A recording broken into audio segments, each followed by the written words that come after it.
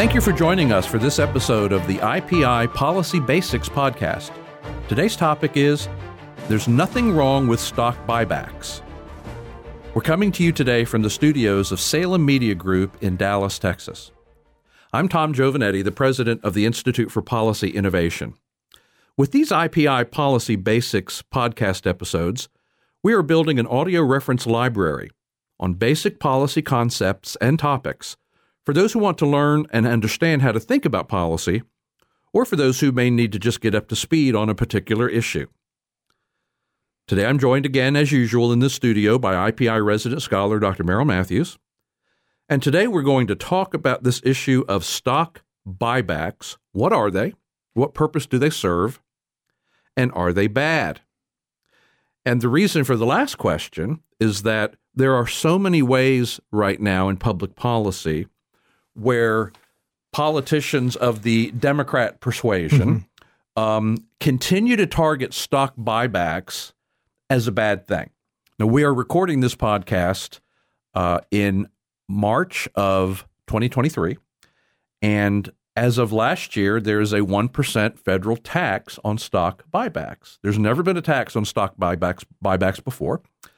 Democrats ran this through as a reflection of their overall dismal and negative view of stock buybacks. So let's talk about what stock buybacks are, the purpose that they serve in the economy, and then why it's a mistake to see them as something that needs to be discouraged or punished. And, if we were stopping with the 1% tax on stock buybacks, it's not a good tax, but it's a fairly low one. But it's only serving as a foot in the door. Biden now in his budget proposal wants to go to 4%. And it wouldn't surprise me at all if that were to get implemented, if we wouldn't see 5% or 10% at some point in the near future, because increasing taxes is, frankly, what progressives and Democrats do these days. That's right. But that's completely correct. But there's even more to it than that, because from a regulatory standpoint, Democratic administrations keep coming at stock buybacks, again, as if it's something negative. So, for instance, we just passed the CHIPS Act, and the purpose of the CHIPS Act, whether you supported it or not, the purpose of the CHIPS Act was to make federal funding available for the domestic production of semiconductors, computer chips. Right. Okay, so that's what the law says. But then when the Treasury Department issues the regulations that implement the law, it turns out, for instance, for a company to qualify for funding under the CHIPS Act, they must forego stock buybacks for at least 5 years. And then if you go back a few years ago, you had, during the Trump administration, the tax reform, and this was during the Trump administration, you had repatriation, which allowed U.S. companies to essentially repatriate some of their profits that were stranded overseas. The reason they were stranded overseas was because of the high tax that the U.S. places on that money when it comes home. But one of the restrictions that Democrats wanted to do is they wanted to say that money can't be used for stock buybacks. So we keep finding stock buybacks being treated, not just from a tax standpoint, but also from a regulatory standpoint, as this bad thing that should be discouraged. So today we want to answer the musical question, are stock buybacks a bad thing, and should they be discouraged? But we don't want to take anything for granted. So let's really start at a very low level. Let's just talk about what the purpose of company stock is, right? So when a company issues stock, they do it in order to raise capital. They're trying to raise cash so that they can grow the business, expand the business. They need cash, and there's two sources. If you're a business, if you're a corporation, there's two sources of money. There's either borrowing the money from the debt markets, or there's raising money through the issuing of stock and bringing on new investors. And so that's why companies issue stock in the first place, so that they get the cash to use it to grow the business. When a party buys a stock, when you or I as an individual or a pension fund or something, when you buy stock, you become a shareholder in the company. You in theory, you own a piece of the company. You own a tiny little piece of the company. You absolutely do. You are partial owners in a real sense, maybe not a particularly meaningful sense in the sense of control, but you are a partial owner of the company. And you get proxy rights. You can vote on board of directors and other things. That's exactly right. Now, when most people think about buying stock, they think that you buy it, you hope you're buying it low, and then your plan is that it will grow in value and that at some point you will sell it And that's when you will reap your profits, is when your stock is appreciated and you sell it. And I imagine that's probably what 90% of people think of buying stock and holding stock as being for.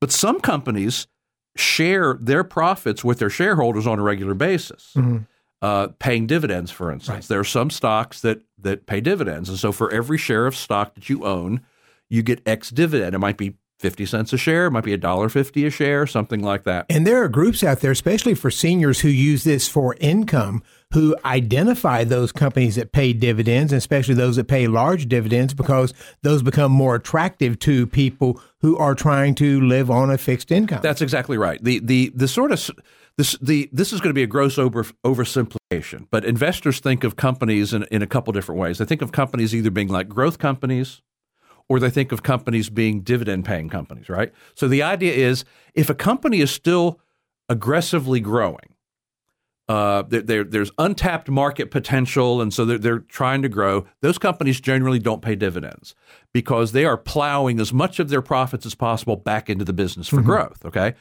Whereas a dividend-paying company is typically a mature company, and there's a sense in which they don't have a whole lot better to do with their profits than to simply return them to shareholders. Right. And so if you own that stock might not appreciate, the value of that stock might not appreciate all that much, but on the other hand, you get regular income from it in the form of dividends. So companies have to decide how to disperse their profits, their capital, in one of several ways, right? And it's a fairly limited group. It is a limited group. That's right. There's only so many things you can do, right? So you can return value to your shareholders. You can continue to invest in the growth of your company, and that could be by acquiring another company. That could be by investing in more plant and equipment. That could be hiring more workers. But that's about all you can do with the profits, is distribute them to shareholders or invest them back in the company. So while companies have a portfolio of ways that they can distribute their capital, there's not that many options. And so when you have a company that is paying dividends, and a typical example of this is like an electric utility or something, right? Electric utilities, you generally don't see electric utilities gobbling up other electrical utilities. You don't see them getting into other businesses and things like that. It's a mature business. It's not a particularly exciting business. It makes a profit, and then it distributes most of its profits to shareholders. Now, we should make an important point here that if you're the employee of one of these companies also often share their profits with their employees. I mean, some companies have profit sharing plans, pension matching contributions, and of course, for a lot of companies, the employees own stock in the company. So they also receive the dividends as well if there's dividends. So the context here is, how do companies either invest money to grow the business or return the value to their shareholders? And the main way that they do that is through the paying of dividends. But stock buybacks are also another way where companies distribute their profits to shareholders. It's a fairly radical way. But if a company just can't think of anything better to do with their money, with their capital, if they don't see enough investment opportunities, if they don't see the opportunities to increase the productivity of their employees by paying more, giving raises, paying bonuses or whatever, then sometimes companies will just say the best way for us to share our profits with our shareholders is to literally buy back the stock.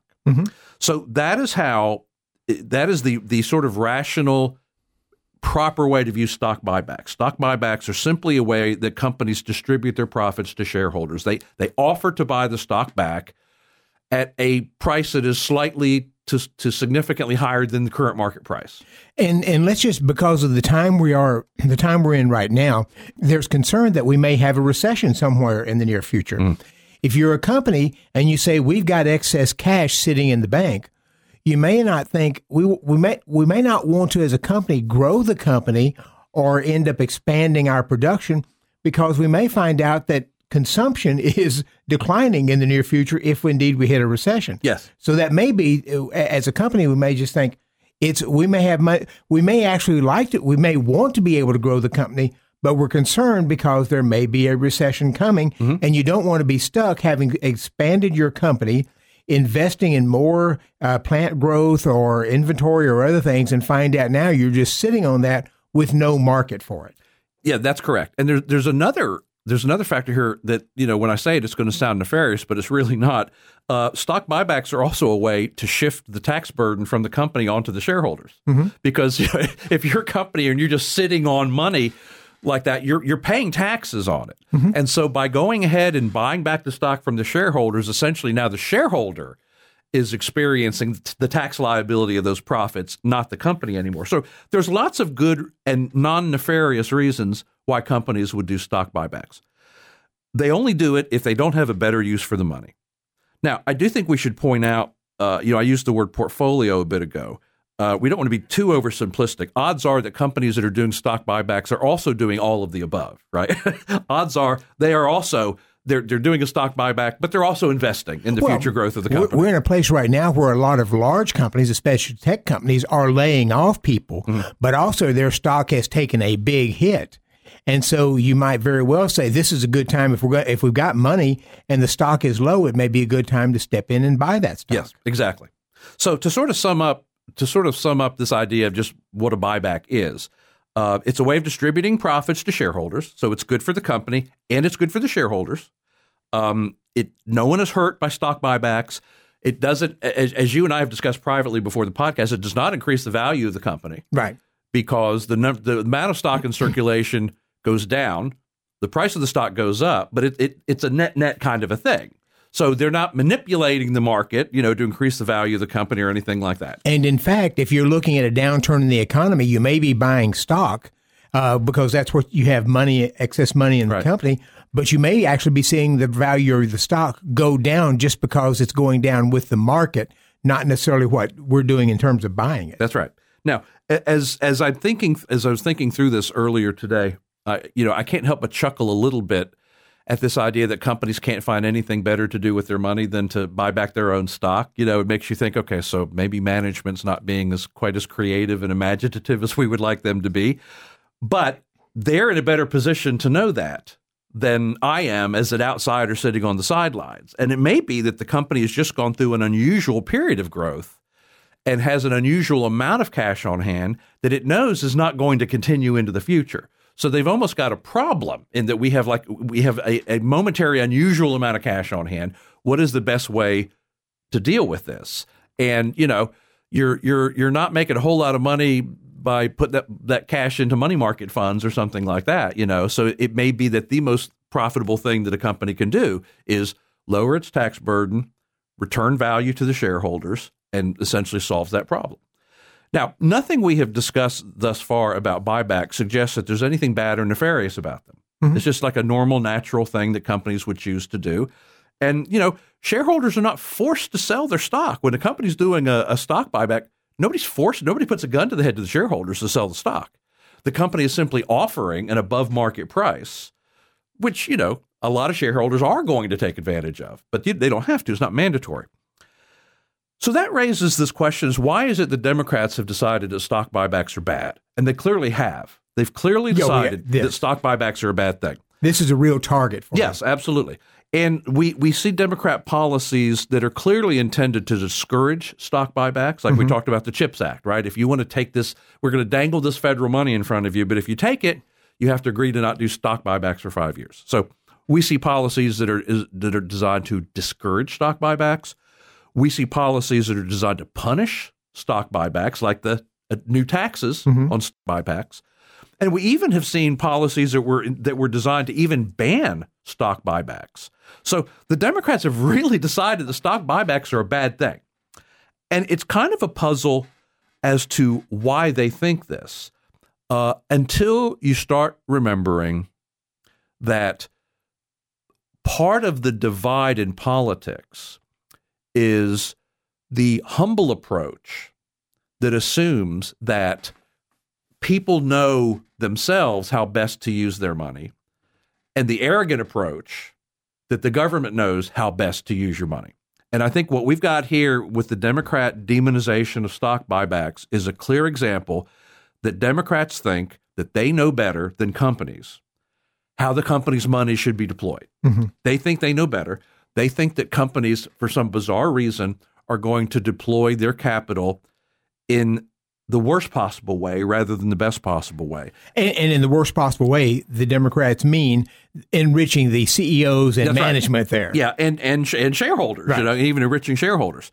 And so when you start looking at the details of a lot of these Democrat policies, one thing becomes really clear is they think if a company is doing a stock buyback, they're doing that instead of giving the workers a raise, instead of paying higher salaries, instead of paying higher hourly wages or annual salaries, instead of giving them better benefits, instead of giving them free childcare, instead of giving them 6 weeks vacation, instead of 3 weeks vacation.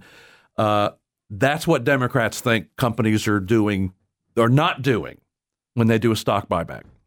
And so we had a piece that was actually written this week. This would be the week of March 9th, 2023, one of our tax bites by David Henderson, economist David Henderson, and he goes through this actual logic, and he argues very clearly in that piece that if companies thought that doing any of those other things with the money was the best use of the money, that's what they would do. Mm-hmm.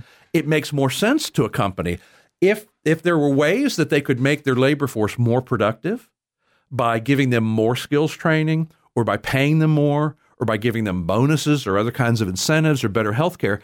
If the company thought that they could make their labor force more productive, that would be the most logical use of the money. Or if a company thought that going out and making an acquisition or building a new building or buying new equipment, if they thought that that was the best use of the money, that's what they would do. So the fact that the company has decided to do a stock buyback shows that the people who actually know the situation the best have concluded that they don't have any better use for the money.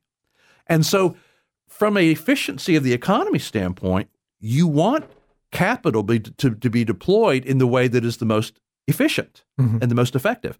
And if a stock buyback is more efficient and more effective than any other use of the money, then that is in fact what the company should do. It's not a bad thing. It's a good thing. But I think we have no real option here but to come back to the idea that it really does come down to the fact, and I should probably say progressives rather than Democrats, but those two bubbles on that Venn diagram really overlap quite a bit these days. Yes. But progressive Democrats really do think that they know better how decisions like this should be made. They think that they can run the company better than the people who run the company. They think that they can make better capital allocation decisions than the people who run the company. And they think that their priorities should trump the priorities of the company. And so, if a $20 minimum wage is a Democrat priority, then they think the company ought to be guaranteeing a $20 minimum wage instead of doing a stock buyback. Even though if the company has looked at that, I mean, if they thought a $20 minimum wage would actually make the company more profitable because the workers were more productive, they would do it. Mm-hmm. And we know that some have. Some have done those sorts of things. And we've had a lot of companies increase the wages they're willing to pay people because they need that to either attract or keep good people in a time of inflation. Yep.